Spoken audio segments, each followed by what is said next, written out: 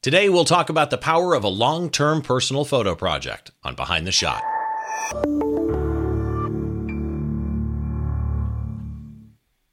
Hi, welcome to Behind the Shot. I'm Steve Brazill. This is the show where we try and get inside the mind of great photographers by taking a closer look behind one of their shots from conception to completion and all the stories and challenges that happen in between. And I've got a great guest today that I actually found out about through Don Komarechka's Photo Geek Weekly podcast a couple of months ago, and I'm really excited to get him on today. We'll get into Andy here in just a second. A couple of house cleaning things for those of you that are listening on the audio or the video, you'll see it as well. But we have a new Flickr group. So if you're a Flickr user, head on over to Flickr, find the Behind the Shot group, join the Behind the Shot group. The plan is that I will use that group down the road for some things that we end up doing on the show. I don't want to spoil it or, share where we're going yet in case I change my mind. But that's the plan, at least. Also, I want to say congratulations. I did a contest when Trey Ratcliffe was on, where you had the opportunity to win a 6-week online course on how to build real influence and become an Instagram influencer. We've got a winner. That winner is Ken Lee. So, Ken, congratulations to you. Enjoy the class. And if you didn't win, it's actually a pretty inexpensive class, and it's put on by Lauren Bath and Trey, and it's 6 weeks long, and for $99, I got to say it's actually a pretty amazing deal. So you might want to head and look that up yourself. The links are all in the show notes for Trey's episode. Next up, Red River Paper. I've got a contest going with Red River Paper where you have an opportunity to win one of 10 Red River Paper sample packs, and one of those winners is actually going to win a custom 13 by 19 print of Cheney Orr's photo from the July 4th episode. It's really easy to enter. All that you need to do is go find that episode on behindtheshot.tv. All the rules are in there. There's also an entire contest menu where it will give you the rules, but basically you're going to follow Red River Paper, you're going to follow Behind the Shot, and then you're going to comment on the post, either on Facebook or Twitter or Instagram, for that Cheney Orr episode. So make sure you comment on the original post and tag 2 of your friends. That's pretty much it. So good luck at that. That one runs through the end of August. And that brings us to the guest today. So here's the deal. I'm doing an episode with Don Komarechka of his Photo Geek Weekly podcast, which is one of my favorite podcasts to listen to, let alone be on. And what Don does is he sends his guests 3 or 4 stories that you're going to talk about on the show ahead of time. And one of the ones that he sent me was an F-Stoppers article written by today's guest, Andy Day, and it immediately made me sit back and say, this guy knows how to write, and I really like how he describes his point of view, and I got him on the show. So, Andy Day, welcome to Behind the Shot. How are you? I'm good, thanks, Steve. It's an honor to be here. When I read that article, and you said to me in the green room here that you found it and you know which one it was something about making money as a photographer? Yeah, it was 5 reasons you'll never earn good money as a photographer. Right. As I was reading that article, there were moments where I'm like, yeah, you know what? He nailed it. And there were moments where I was talking back to the computer because of things that you said. And in all those cases, you had a way with words that stuck with me to the point where when I see that you've got an article on F-Stoppers now, I read it every single time because of that. Let's talk about you a little bit and kind of how you got to there. You're originally based, obviously by your accent, you're not French, but you live in France, correct? Yeah, that's right. And where are you now? Currently in Warsaw, in my mother-in-law's kitchen. I'm dog sitting while my wife and her mother are trekking in the mountains. Okay, well, I hope that they're having fun while you're dog sitting. I don't hear the dogs, which is actually how many? Yeah, there's 2 of them. They're contained at the moment. So I've given them treats and hoping no one knocks on the door. But it's 10 o'clock at night here, so hopefully no one will. I appreciate your staying up so late, by the way. That's you are, while you're a writer, I want to talk about your photography because I think kind of the way that you write is colored a great deal by your photography. So if people came to you and found out that you're a photographer and you say to them, oh yeah, I'm a photographer, I shoot, how do you describe your subject matter? I really don't enjoy describing the subject matter a lot of the time, because as soon as I mention the word parkour, people think of kids doing backflips off the top of buildings and stuff. And that's I mean, yeah, that I have photographed that, but that's not really, I guess, the focus of what I want to photograph. I mean, I guess I photograph extreme sports, weird interactions with the city, architecture, and the culture of parkour, I guess. See, on your website, it says adventure sports, travel, architecture, and landscape. And while you do all of that, like the picture that we're going to talk about today, it has adventure sports, it has architecture in it in a way, it has landscape in it in a way. But what you do that I find so unique, and when people look through your website, andyday.com, when people look through your website, they'll see what I mean. You have an ability to combine 4 completely independent subject matters: travel, architecture, landscape, and adventure sports or parkour, in a way that's so unique. I want to read a quote from your description on the website. Examines the body's relationship with the built world. I dig that. Okay, yeah, I mean, that's kind of what parkour is about. It's about discovering what your body can do in relation to the world around us. So, I mean, it kind of goes beyond that as well. Parkour isn't this fixed thing. I mean, even the word itself is a bit stupid. You can't take it too seriously. But yeah, it's about discovering what you can do and discovering the world around you. And I kind of came to photography through parkour, and I came to parkour through photography. It's how I started photographing 15, 16 years ago. You do parkour yourself? I started, and I still train a little bit. So yeah, 15 years ago, I was jumping around and attending classes and training with guys. I mean, a lot of the guys that I train with they're like Olympic level athletes. So it's not always fun. I mean, it's always challenging. I always enjoy it, but training with guys who are at the top of their game, some of the best in the world, it's tough at times. More recently, I guess about 12 years ago, I discovered climbing, and I realized rock climbing. I discovered I could be average at climbing rather than terrible at parkour. So that's kind of where my life took me. So it kind of worked to my advantage a little bit, because it kind of took me back away from parkour, but with the photography, I was still engaged with it. So I have a bit of a distance from it, but I'm also immersed in it at the same time. One of the other things it said on your website, which again, some of the quotes on there are so perfect for describing what you photograph: the intentional misuse of architecture, right? Which is kind of what parkour is. Oh, building, I see it as a walkway, right? You've been published in the Sunday Times, The Guardian, Men's Fitness. You're a senior writer, as I mentioned, for F-Stoppers. And by the way, if you have not checked out F-Stoppers, go check it out and start with Andy's articles, because you'll kind of see what I mean. And when you take your point of view, right, and you mix that with your subject matter and your photography, you end up with some interesting clients. So I know about American Eagle, Echo Unlimited, Canon. Any others that are big ones that I missed?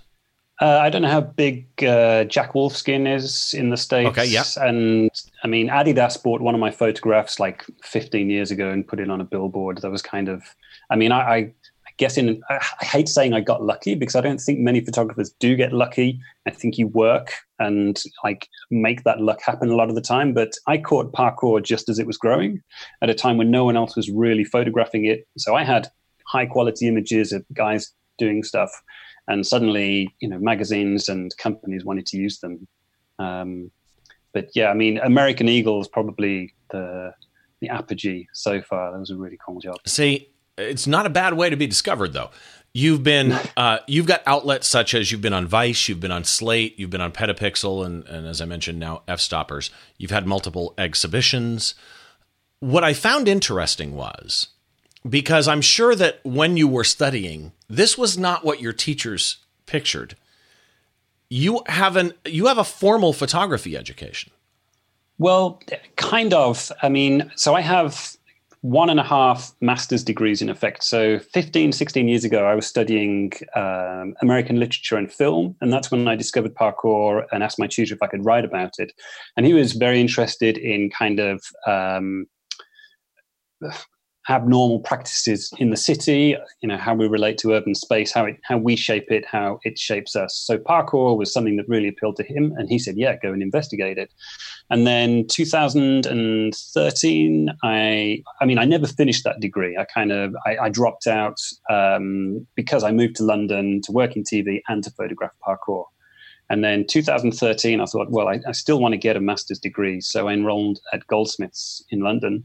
And this is, it's not a formal photography degree because it's in a sociology department.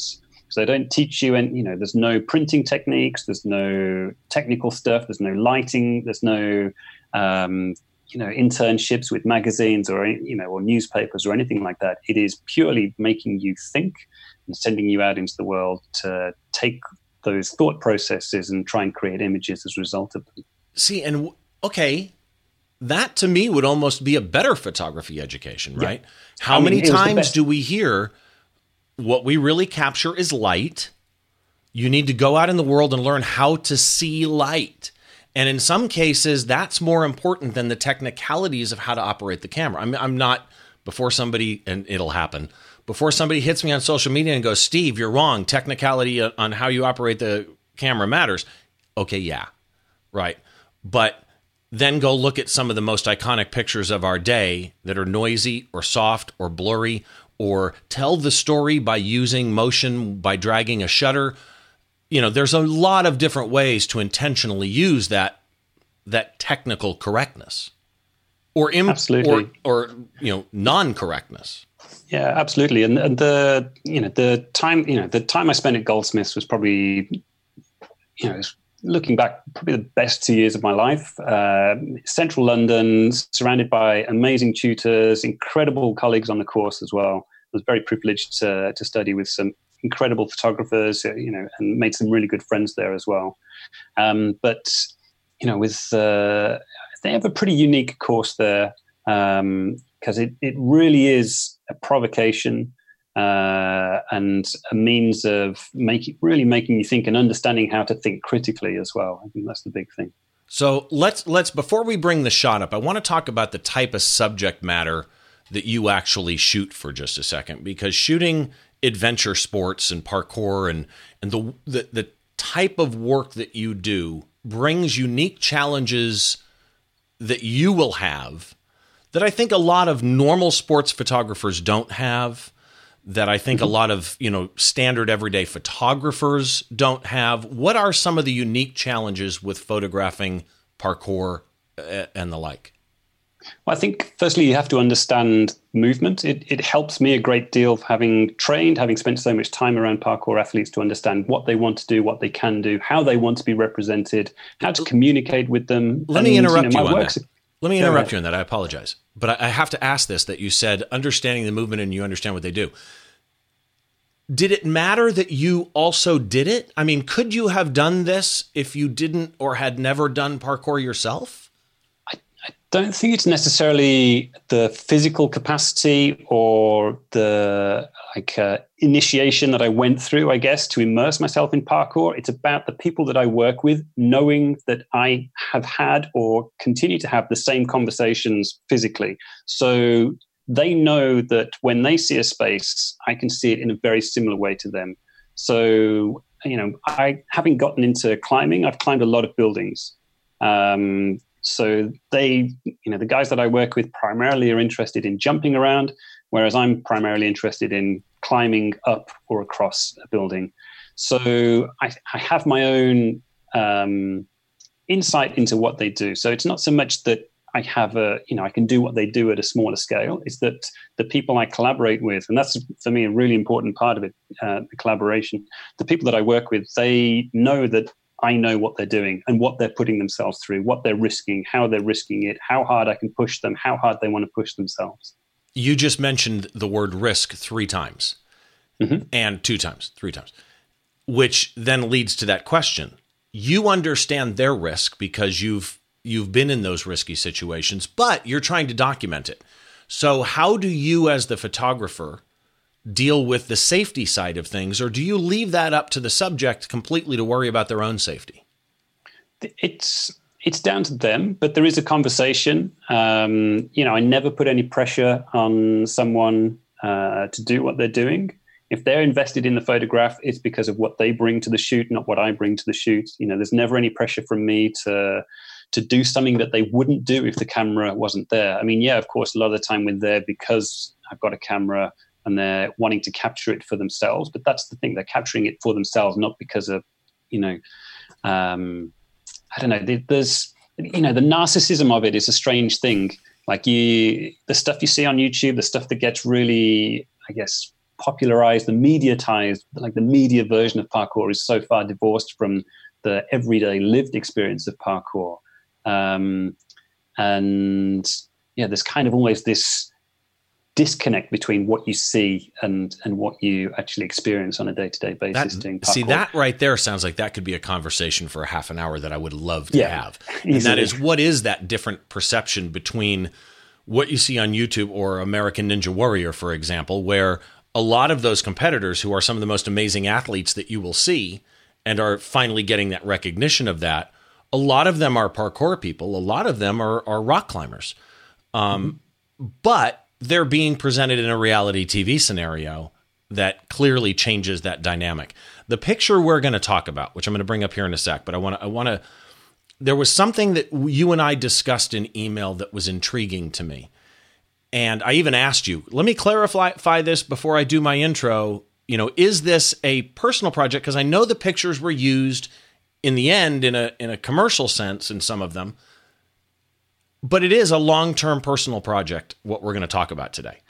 And I'm kind of curious, how do you, both as a photographer, an artist, a parkour person yourself, a climber yourself, and a writer, right? How do you see personal photo projects from a life skill point of view? How do those play out as important in our lives? I know it's deep. Give me the helicopter view of how you would describe why somebody should do a personal photo project.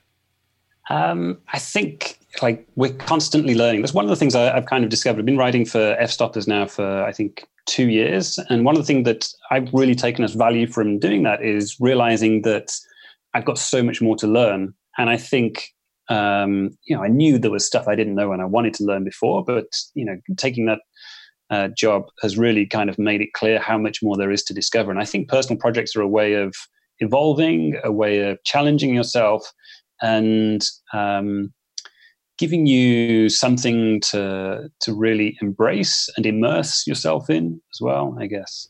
Yeah, okay, makes sense. The bottom line is, though, you find it beneficial to you both as an artist and as a human, right? Yeah, I don't really think about it in such a detached way because I guess it's the same for a lot of us. We're so immersed in what we do. We don't step back and think, I'm going to do this personal project.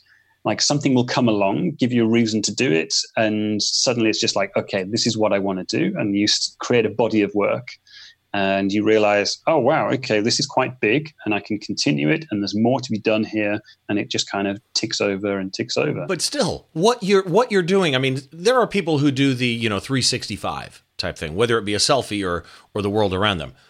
This is a multi-year project. Now, the shot I'm going to bring up here in just a second is from a project called Former.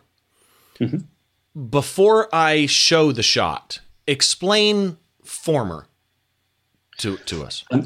This is usually an hour-long presentation. It's a really, and it's a shame not a shame, it's frustrating in a way to be able to only show one photograph today because it has to be seen in the context of a whole body of work because these are monuments from former Yugoslavia. So it's a play on that word, and it's also formation of memories, formation of identity as well. It's referring to those things. But across former Yugoslavia, there are a large number of monuments scattered across often quite remote places, and they have quite a conflicted status. They're referring back to the Second World War. They were built under the communist regime of Marshal Tito, mostly during the 60s, 70s, and a few in the 80s. And already I want to stop talking because unless you kind of go into the detail and the politics, it's hard to make sweeping statements about them because they are so complicated. They're so internally contradictory as well.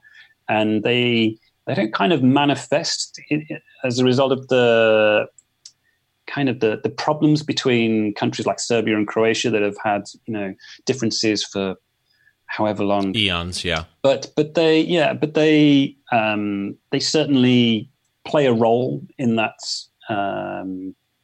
ongoing difficulty. So it's. So here's what people really need to do then. People need to go to andyday.com. We're going to dissect one shot today. Sure. But these projects that Andy has shot in these monuments that are, usually in great disrepair in some cases, where he is shooting people climbing them and jumping off of them or on them, and you really do need to go see the flow. And the problem was, we talked about this actually as we were setting up this show, that's difficult to even communicate if I showed a lot of shots, because then we can't dive down into the way that you think as a photographer sometimes. But you really do need to see these in context and how these images in different areas flow together. So let's talk about this shot, and I'm going to start this shot. Again, every episode I say it, I cannot describe a photograph for the frickin' life of me. But I'm going to try. So do your best. And jump in and correct me where I screw up radically bad, because it's going to happen. Sure. This is an old monument of white, what looks like concrete, and it's spread out. It's not what you think of as a monument, which is part of the reason I dug this shot, right? It's a picture this, if you would, for those of you on the audio feed. And what you can do if you're on the audio feed is go to behindtheshot.tv and find this episode, no matter when you're listening to it, find the episode and look through the show notes, and you'll see the photograph in there along with a gallery of Andy's other work. But picture, if you will, it's like a TV narration, picture, if you will, a grassy hill with a nice, beautiful blue sky, like, by the way, we don't get in Southern California, with nice white clouds. And on this rolling hillside is in the distance a set of, not just one, but a rather large set of concrete items. And in the foreground, you have two of them, with one of them actually bleeding out of the frame on the left, the other one kind of frame rule of thirds to center on the left, and a guy mid-air, like a Michael Jordan type jump between the two, with his shadow perfect on the one. That's about as good as I can describe this. Anything you would add? No, I think you've done a really good job there. I mean, you've picked up on the fact that it's not just a monument; it's a memorial complex. So there's a series of monuments here, all representing slightly different things. But this is in Serbia. It's the monument is called Kadinjača. It's about, 10, 15 kilometers. What's that, about 8-10 miles from a city called Užice. And it's the scene of a battle that happened, I think 1941, where the partisans resisting the Nazis went to intercept a Nazi battalion. And there was 400 partisans and maybe 3,000 Nazi troops. And They got wiped out, but they held out long enough for Užice, the city, to be evacuated. And a number of memorials were built across former Yugoslavia to commemorate the efforts of the partisan fighters. And this is one of those monuments. And I guess, this is a very sensitive site in some regards. But this isn't the Lincoln Memorial. It plays a very different role, and I should emphasize that the guy jumping there, this is what's really crucial. Who is jumping? What's the guy's name that's jumping? Let's give him his credit. Bogdan Cvetkovic, and he's a parkour practitioner who lives not far from there. We drove from his family home to reach this site, and this is the important thing, is that these are Serbian practitioners and Croatian practitioners and Macedonian parkour athletes taking part in these photographs, and they're creating their own narratives at these complex, contradictory, difficult locations.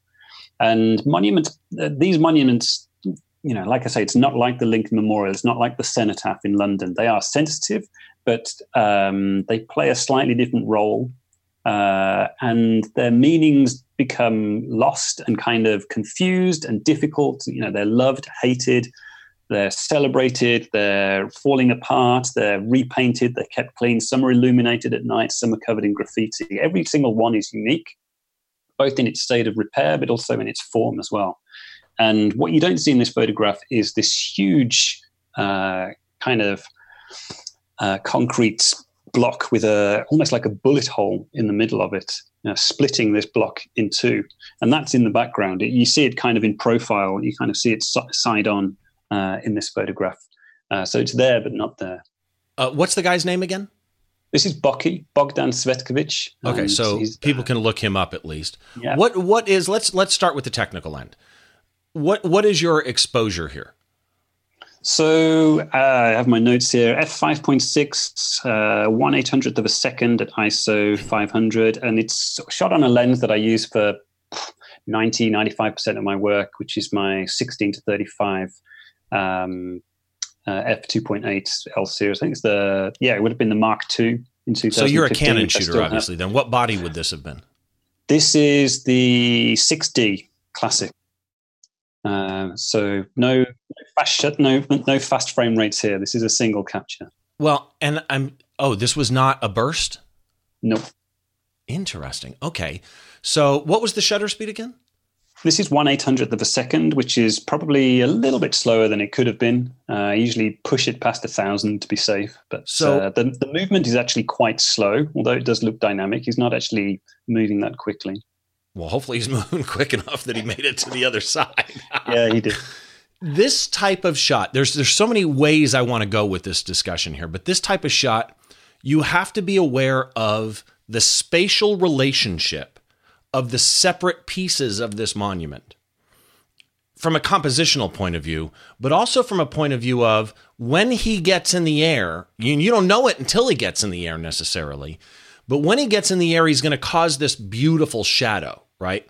So how do you approach positioning yourself to make sure that you get the right angle to have the climber lit, the athlete lit, but also think about things like the shadows and the monument being lit in a complementary way? How do you approach that positioning aspect? I mean, I wouldn't say it gets a huge amount of thought. We actually tried this shot in a slightly different location, but the body shape wasn't quite right, the light wasn't quite right, and the monument wasn't in the background. So we actually just moved one block along, and it kind of curves around this series of blocks. I forget exactly how many there are of them, but we tried it in a different location. And then the shadow is pure luck, I guess. But I get a lot of shadows that prove to be quite lucky on a lot of occasions. So I guess, going back to making your own luck. Because the shadow here, that works. There's one thing I missed when I described it, and that is the shadow here. There's a solid line shadow at the bottom of that primary. I'm going to call it primary for lack of a better phrase. The primary structure that's in the frame. Him jumping created a shadow where his foot is literally on top of that level shadow as though it's a separate person. It adds depth. It adds complexity. I also love the balance that you do with the other structures. So those structures that are in the back, and there's a lot of them, they look pretty far away.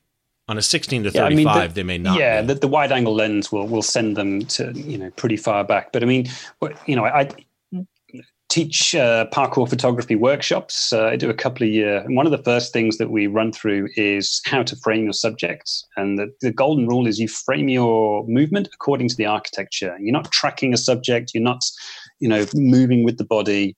You're looking at the architectural space, framing accordingly, and then putting the body. The body's almost incidental. So, I tell people, if you take the body out of that photograph, does the shot still work? Yeah, it might not be very interesting, but does it give you a sense of balance? Does it give you a sense of geometry? Is it clean? Is it still? It still has to be. The canvas has to be right. Exactly. Yeah, and this is so parkour is about parkour is not about the person. It's about the person and the space. So you can't have one without the other. If it was just about the person, I'd be photographing dance in a studio. That's not what it's about. It's about where it happens. It's about that interaction with the environment. The relationship. I do this with every guest. I go looking through their portfolio, which yours I got lost in for a while. I go looking through the portfolio to see the similarities and common traits of their photos. And it could be your subject matter. It could be choice. It's probably a little of both. But you have a very common use of, what in printing they call white space, but you have a very common use of negative space. So you have a large portion of sky, but it's got those things in the background, right? And there's a lot of, which is a compositional tool, by the way, triangles and geometry that you use that I absolutely love. This was used commercially, wasn't it? Kind of, yeah. So the project has kind of fallen into two halves so far. So there's the stuff I shot in 2015, which involved 3 trips to Croatia and Serbia. And then there's a second part to it, which was shot in 2017, which was supported by a tiny Serbian clothing company. So we went on I think it was about a 5 or 6 day road trip. it was more than that. And I think at that time, I slept in a different country for 8 consecutive nights, which is what you can do when you visit the Balkans. You don't have to drive far to be in a different country. And Scott Chipsticks is this tiny clothing label run by someone who's now a very good friend of mine. And so they supported the project, and they're not using these photographs. He's not using these photographs to sell products. It's all, but I guess in a way he is. But it's not. He's not taking these photographs and slapping his logo on it and saying, buy my T-shirts. It was about creating content for his website, but also an opportunity for him to tell the story about the monuments, because he's from Serbia. He lives in Croatia. He lives about as far from Serbia as you can get as a Croatian.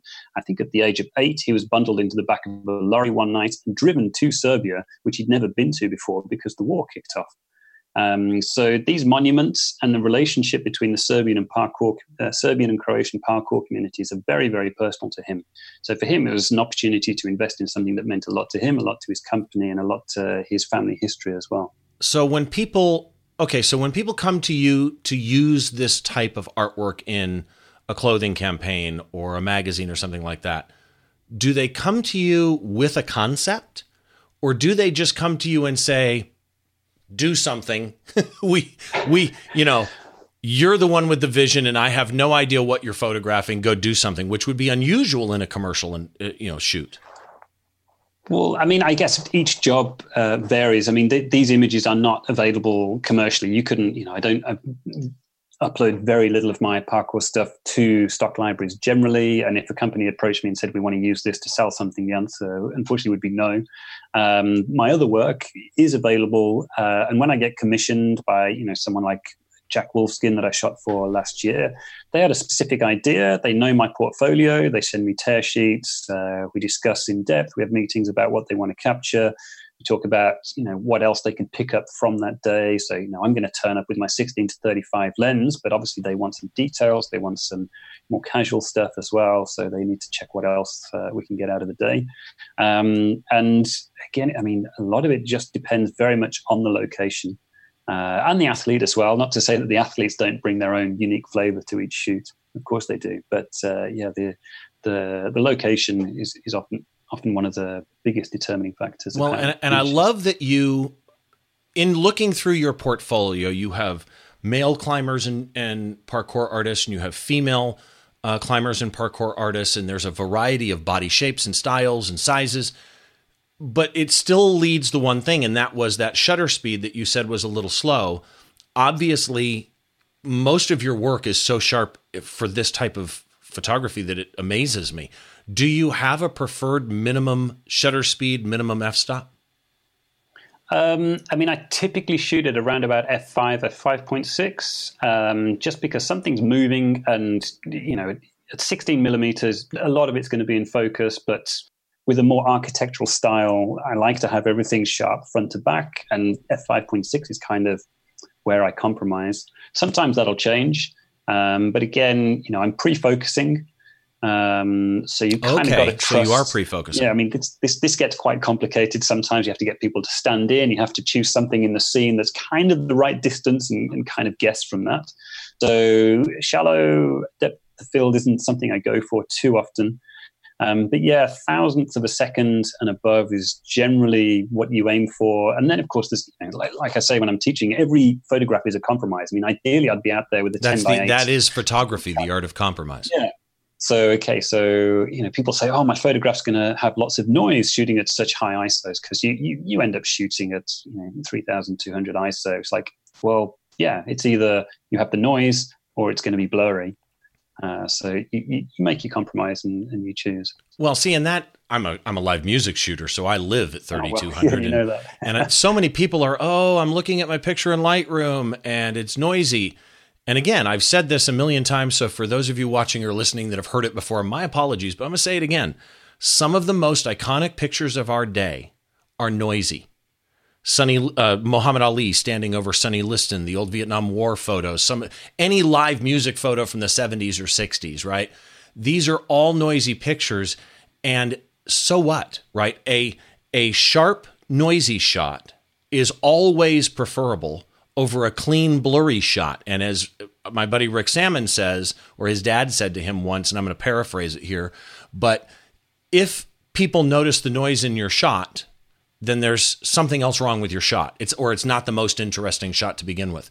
Because if your shot tells the right story, that's a secondary thing that people are going to notice. But adding light obviously can fix that. And I'm kind of curious, most of your shots appear to be 100% natural light. Do you ever add light?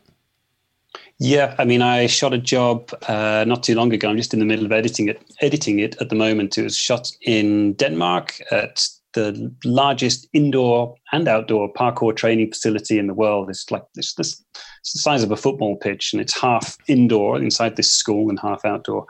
And the architects and the designers of it wanted me to capture parkour action there. And of course, it's all dark. It's concrete walls and a big old ceiling. So yeah, it becomes really hard work. It slows down the process a lot. The athletes get a little bit bored sometimes. You're trying to fix stuff. And what do you use lighting-wise when you do that? For that one, I was on I had to change my plan. So I went along with a pair of Profoto. It's the biggest wireless one you can get. Is it the B1 or the B2? The B1, I think. I forget. Yeah, okay. B1. And my plan was to shoot a plate. To shoot the athlete. Start again. Camera on a tripod, shoot the athlete with the light, and then walk around and pop the entire scene. So that I could blend like 10 photographs in post afterwards. And I got there and I looked at the size of this space. I was like, this is not going to work. Because, it's a small client, low budget. You've got one day. We had about 5-6 hours in which to shoot. And instead of illuminating the whole scene, I basically lit the athlete and then shot an ambient light plate. So trying to blend those together in Photoshop afterwards it's been my challenge of the last couple of days, actually. It's not something I do very often. And of course, the ambient light varies from different corners of this enormous room. To answer your question, yes, I do shoot with lights when I need to, but for this project and for most of my projects, you've got to be fast and light, and carrying light stands and battery packs and all the rest. It slows you down. Very often I'm in places where I'm not necessarily supposed to be. You're doing the photography equivalent of free climbing, really. Yeah. You're walking into a space, making it happen, and getting out of the space. This picture, one thing I mentioned when I described this picture, by the way, is that one of the structures is in the far upper left corner, bleeding out of the frame. So I want to talk composition for a minute, because to me, that is absolutely perfect. There's a well-known, I don't want to call it a rule, but we'll call it a rule, right? There's a well-known rule in composition. We all know rule of thirds. Well, you've got the one structure kind of coming from the top rule of third down to the left lower rule of third. The large structure in the middle is kind of towards a rule of third, as is the jumper. But there's also another rule of leaving nose room, as they call it, for somebody. So generally, if you're doing a person in a landscape orientation photograph or even portrait, they tend to sit heavy to the side of the frame where their face is not facing. So the back of their head would be to the closest side of the frame, and there's more room in front of them. And the concept behind that is giving them room to move into, right? Yeah. This is the perfect example of when to break that rule. And the jumper is actually on the far left of the frame, jumping to the item that is bleeding out of the frame, making you wonder what's over there, right? Where are they going? This is the perfect example of that. When you were photographing this, did you have this, I'm assuming you cropped this in post, actually. Did you have this composition and frame in mind of it bleeding? I don't think so. I mean, again, not a lot of conscious thought goes into the composition. And, we shot this one shot, maybe we shot in one location, like as I mentioned, the next block along, maybe took 2 shots there and it didn't work. And I think part of the skill is knowing when to push at something to try and make it work and when to walk away from something because you need to go and do other stuff because and here, I guess, like the structure lends itself to the direction that he's moving in, and to be able to show the rest of the monument, the stuff that's kind of lost in the grass a little bit at the back and the right of the frame. So, yeah, I mean, like I said, I don't think there's a lot of conscious thought that goes into the composition. Well, but still, you're going out midday. What if you go out to a location and it's just crazy harsh light? Do you shoot anyway, and you utilize that harsh light to make a shot that tells that story? Yeah, I mean, when you're, our schedule for this shoot was crazy. I mean, we were I was in the country for 4 days, and we visited 12 locations, maybe more. So trying to get from one to the next was most of the day. And you get to a location, and you see it as you're driving in, and you're kind of like, what the hell is that? And you get there, and this kind of like strange sensation of being there. It's a very bizarre experience arriving at one of these structures for the first time, because it's so unlikely, it's so otherworldly in some respects, it's so unexpected, and you feel kind of a sense of glee of for being there. And you've got all of this going on at the same time. You've got to go, right, I need to stop just staring at this, and we're supposed to be here to take some photographs. But you don't really separate the glee aspect of it you don't switch that off. It's all part of the process that you go there, and you don't go from one mode to another. You kind of, the camera's almost like an appendage, like a part of the exploration process. It's why you're there, but it's not like, how to describe this? It's shaping what you see, and how you see it. But it doesn't feel like that's the be all and end all. It's not like the thing that has to be done there. So but occasionally you're just like, no, go ahead. Well, I was going to say occasionally you just have to go, okay, I need to stop looking, and we need to start taking some photographs. See, and I've had that scenario actually in music photography where I'm sure I'm watching a band. Well, Seinfeld actually was a good example, and he's comedy. I almost forgot to take pictures. Yeah. Because I'm sitting there enjoying the show, and that happens with me bands now and then too. What's your software of choice? Are you a Lightroom user or a Photoshop user? Yeah, Lightroom. I try to avoid Photoshop as much as possible just because it slows down so much. There's not a huge amount of editing that goes on. Really? And yeah, I mean, I had friends who looked at this and said, oh, you want to clean up the monument and like remove all of the bits of dirt and everything. And I was like, no, I want to, that monument is real. It has a presence. So that's a good point, though. You're shooting these things, but you're also treating them almost photojournalistically. Yeah. I mean, the project is in a part, like, the practitioners in Serbia and Croatia do go to these locations and they do jump on them. Not very often, but they are great places to explore. So yes, I'm going there and creating this kind of intervention, this kind of scene. but at the same time, I'm documenting something that happens, and I'm documenting the monuments. The monuments have so many stories to tell, and we're kind of adding to that. So to edit them and make them something that they're not it isn't really what the project is about. I totally get that. And I actually think that's how it should be for the type of subject that you're shooting. So I want to talk about a couple of things here as we close. First of all, I love this shot and I love your work. Thank you. And people need to go see more of your work in context, right? So before we get into giving out your links, which if you're listening or watching if you're watching on video, by the way, you're getting lower thirds popping up Andy's links to all of his social media accounts, Facebook, Twitter, Instagram, and his portfolio. If you're listening to the audio version, we have not said them yet, but we will. We'll say them out loud so you can write them down here in just a second. If there was one photographer of any genre that you would recommend that people go look up and follow, who would that be? Oh, wow. That's a really hard question. And I think it'd probably be, there's one guy's quote, and he's a Magnum photographer, it's David Allen Harvey, and he had this great quote, and I'm not going to be able to remember it exactly, but he talks about how all these guys, these guys with poetry in their heads, with all these stories to tell and great ideas, but the really creative people are the ones who get off their asses and actually nail the board to the wall. So I would say go and check out David Allen Harvey, and see what he has to say about his work, not just his images as well. Perfect choice. Perfect choice. So let's talk about your links for just a second.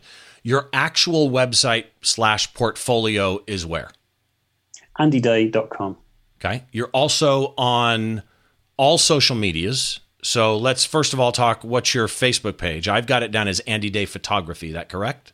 Yeah, it's not as active as it should be. A few people find me there as a result of F-Stoppers linking to it when they publish one of my articles on their Facebook page. But it's not probably not as active as it should be. Okay, so now the last two. I want to talk about Twitter and I want to talk about Instagram, because Twitter is a username that I'm still trying to figure out. What are you on Twitter?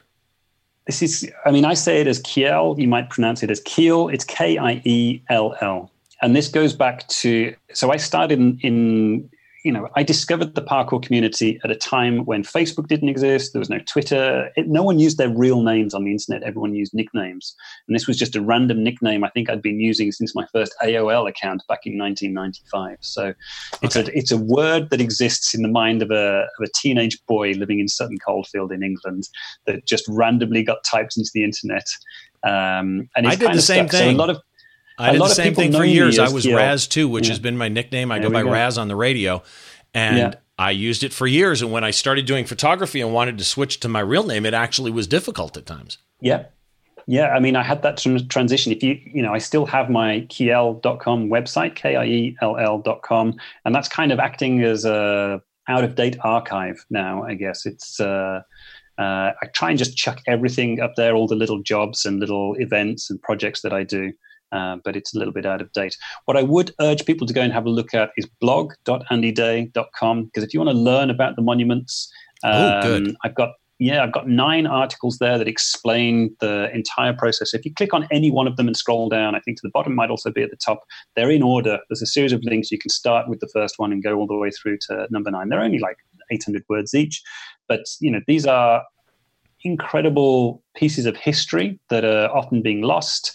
They need the eyes of the world on them because of the kind of nationalist tensions that bubble up in that region occasionally, and having the attention of the world directed there might be an aid to resolving those situations.